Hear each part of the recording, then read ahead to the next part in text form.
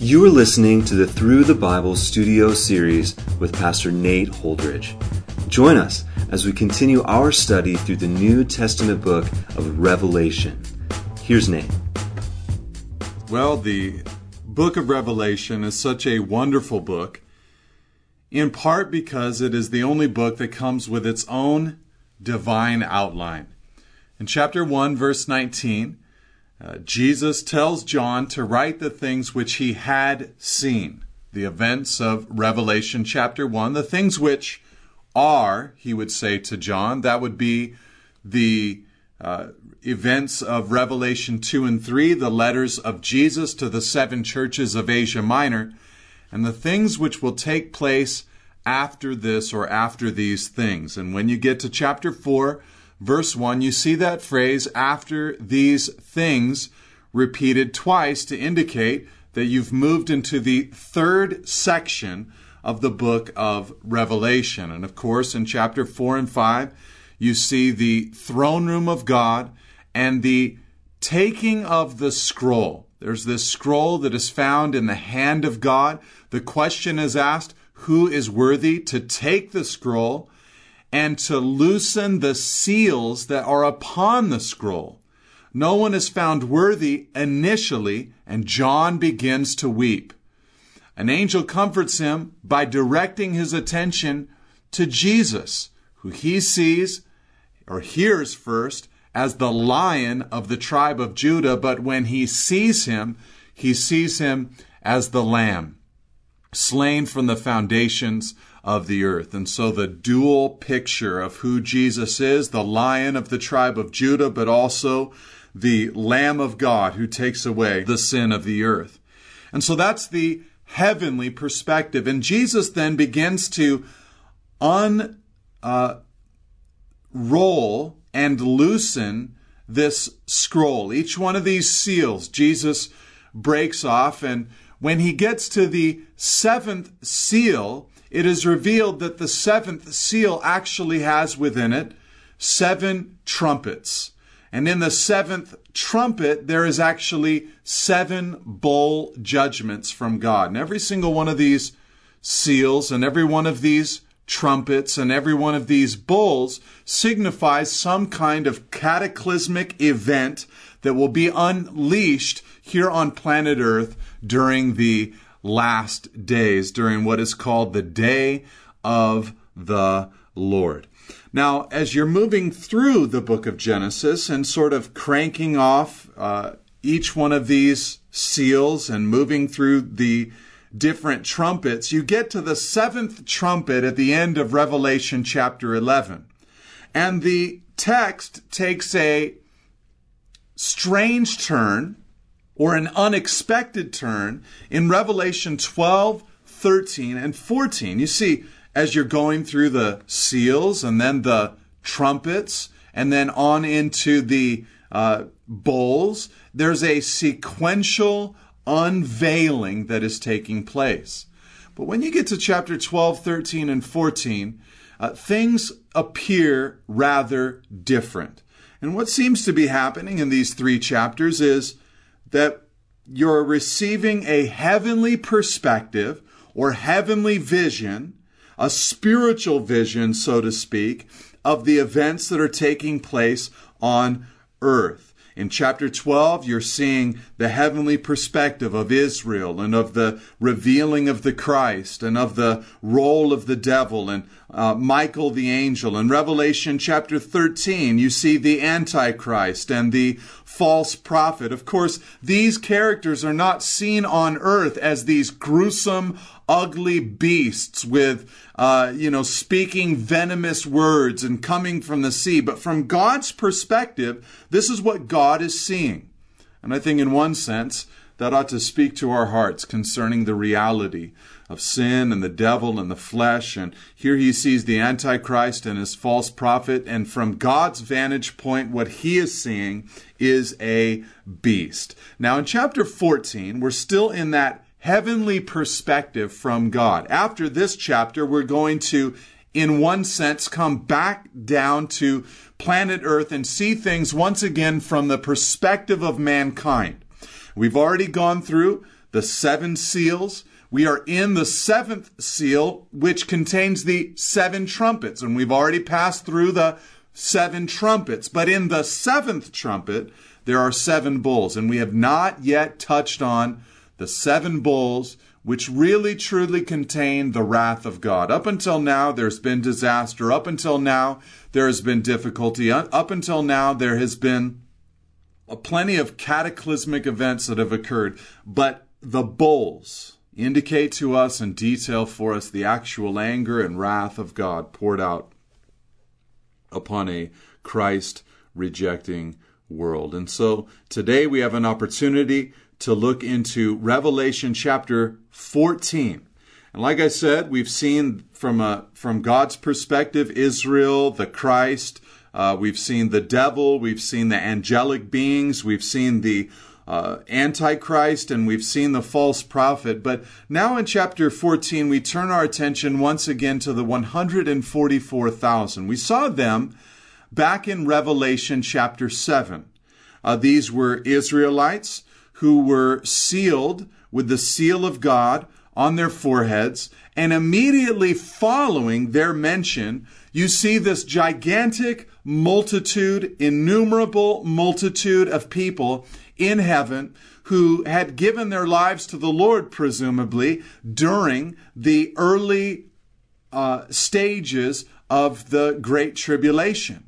And so what appears to have taken place is that these 144,000 Jewish people are super witnesses who are being used by God in a radical way to lead people to Christ during at least a portion of these last days. And so again, this is the perspective of God, the heavenly view of things. And it says in verse 1, he says, "Then I looked," of course, John, our author, and he says, "Behold, on Mount Zion stood the Lamb, and with him 144,000 who had his name and his Father's name written on their foreheads." And so again, our attention is drawn back to the 144,000. They are standing with the Lamb, that's with Jesus, on Mount Zion. Now, at this point in the book, I think what we're seeing here, my best interpretation of this would be that Mount Zion, he's speaking of the spiritual, real Mount Zion, not the earthly Jerusalem, but the heavenly Jerusalem at this point. John has a vision of these 144,000 with the Lord, with the Lamb. They're sealed. It says in his Father's name was written on their foreheads. And speaking of the identification that God places upon them. And I should just mention for a moment that I think that this is ever important in being useful to the Lord and being effective for Him. What we're going to see is that these 144,000 were incredibly effective for God. And I want to give you actually 5 things that made these characters incredibly effective. And I think the first one is their identification with God. In the fact that they found their identity wrapped up within God Himself. He placed His name upon their foreheads. And I found that this is so important for people who want to serve God, is that they would get their identity, their fulfillment, their validation from God and from God alone. It is so difficult to work with someone who needs to be validated in what they are doing for God. When dealing with a person like this, who has this kind of insecurity, this kind of ego, you're always up against a major problem. I mean, for one, just humans trying to do the work of God, it's difficult enough.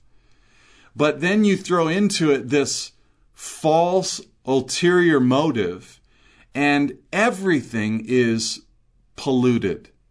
Everything has a touch of awkwardness and, poor motivations. And so these characters, they just received the name of God upon their foreheads. And I found that people that have this kind of attitude about their lives, they are so effective in ministry. If a turnout is small to something that they've planned, they're not thrown for a loop. They don't panic. Sure, they might think about how to do things better next time. They might ask the questions like, was that a good use of our time? Did we plan it well? Were we as faithful as possible? They may ask questions like that, but they aren't thrown for a loop and so utterly discouraged because their identity is not wrapped up in that success. And I know for me, this has been something that over the years, the Lord has had to teach me time and time again. And just when I think I've gotten over that success bug and the worship of success, the Lord will allow something into my life that tests me a little bit further.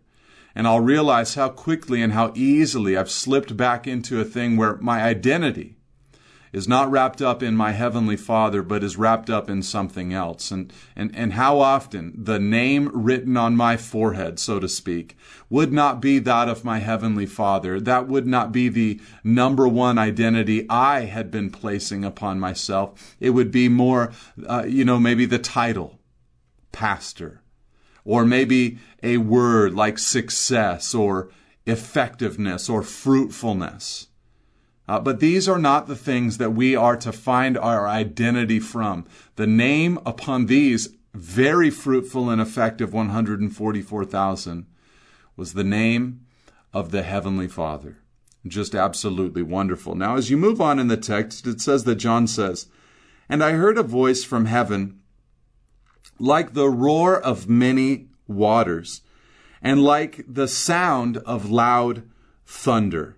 The voice I heard was like the sound of harpists playing on their harps, and they were singing a new song before the throne and before the 4 living creatures and before the elders. No one could learn that song except the 144,000 who had been redeemed from the earth." Now, this is beautiful to me in one sense, just because I'm a music person. I love music. I love discovering new music. I love discovering a new band that I enjoy.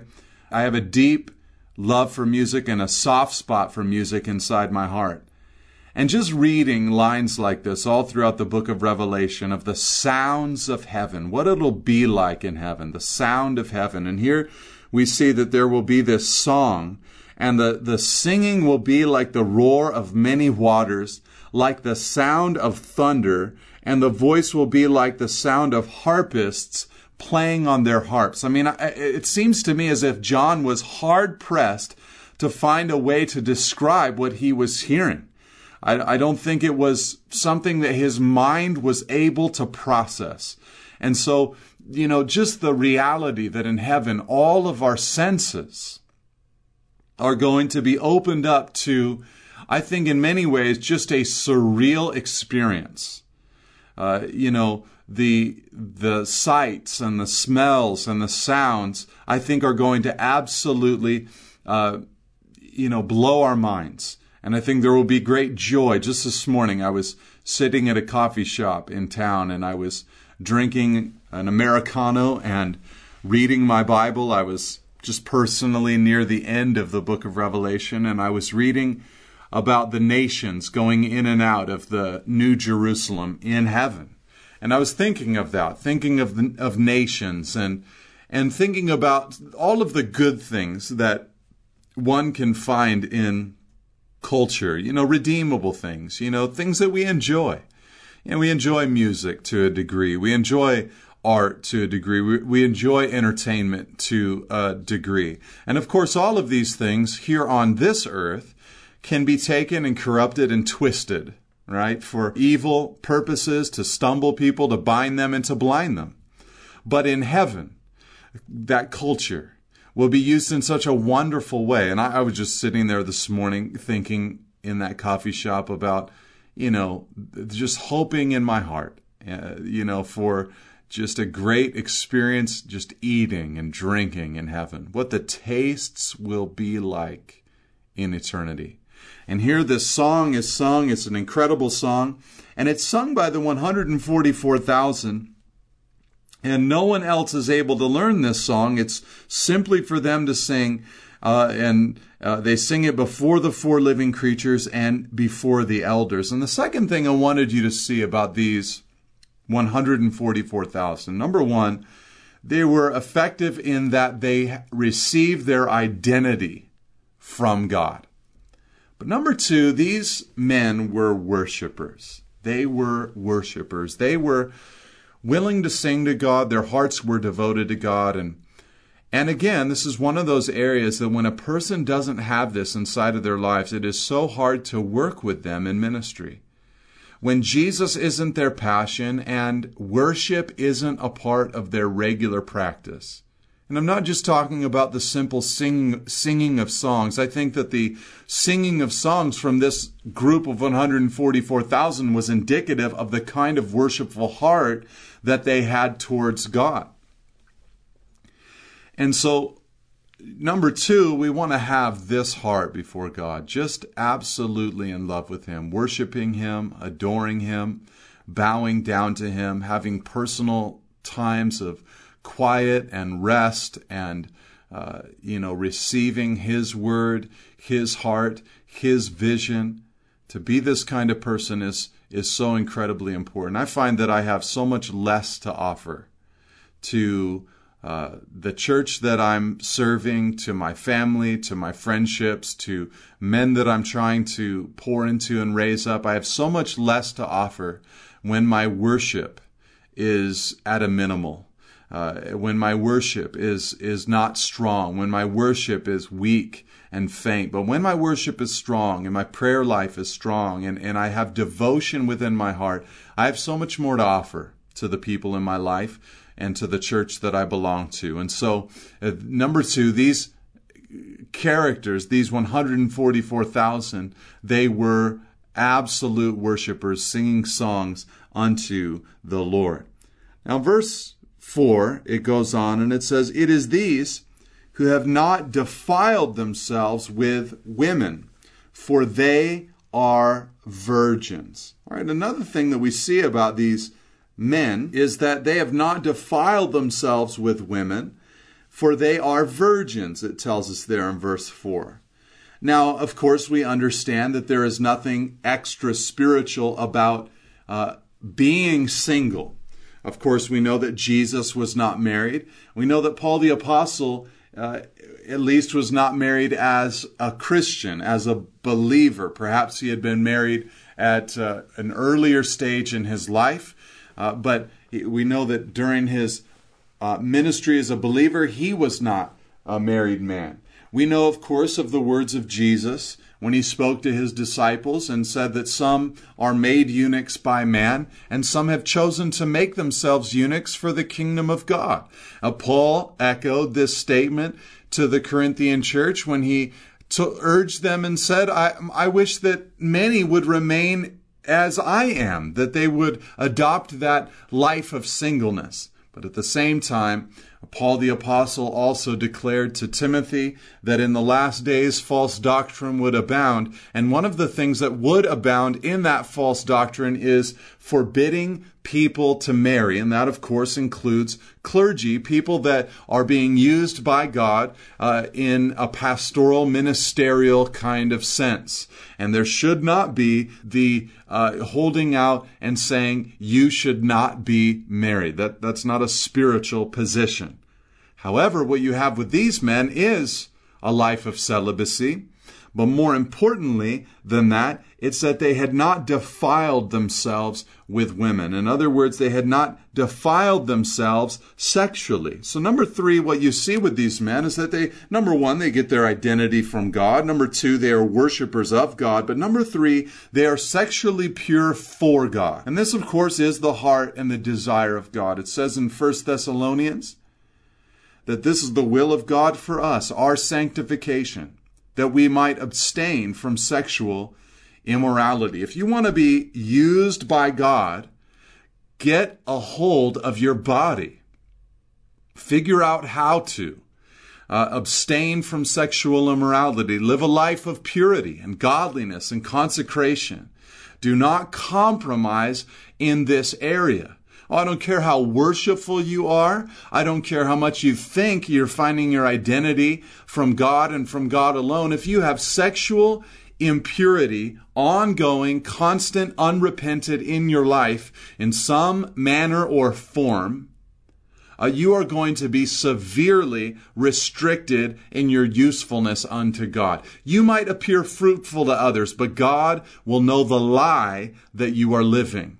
This is very important. And so, these 144,000, they lived a life of sexual purity. They knew how to possess their own vessels in honor, as it says in 1 Thessalonians chapter 4. Then it goes on in verse 4, and it says that it is these who follow the Lamb wherever he goes. They were simply disciples, just followers. Followers, following Jesus.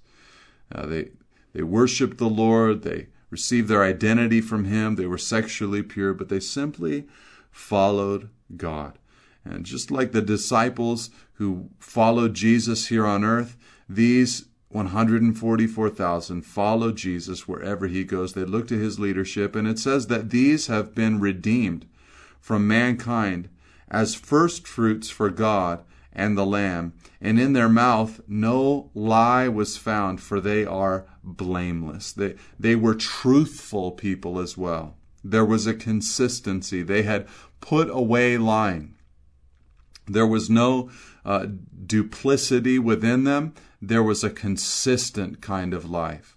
Jesus said that the Father is looking for those who will worship him in spirit and in truth. And to have consistency in our lives as we worship is so important to our worship. Now, we've taken quite a bit of time to look at these first 5 verses and to meditate upon the 144,000. So let's continue on in the chapter, and we get to these 3 angels in verse 6. He says, "Then I saw another angel flying directly overhead." So angel number 1. And this angel flew with an eternal gospel to proclaim to those who dwell on the earth, to every nation and tribe and language and people. And he said with a loud voice, "Fear God and give him glory, because the hour of his judgment has come, and worship him who made heaven and earth, the sea, and the springs of water." And so you have this angel who flies through the heavens. Many people have tried to attach this angel to something or someone. I read a commentary from the 18th century where one commentator thought that the angel was the British and Foreign Bible Society. In the 17th century, there was someone who wondered if this angel was John Wycliffe.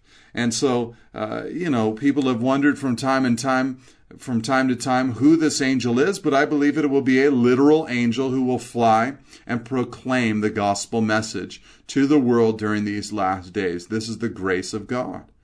Another angel, second angel, followed, saying, "Fallen, fallen is Babylon the Great, she who has made all nations drink of the wine of the passion of her sexual immorality." Now, Babylon, of course, in the Old Testament was the place where false religion and materialistic greed were born.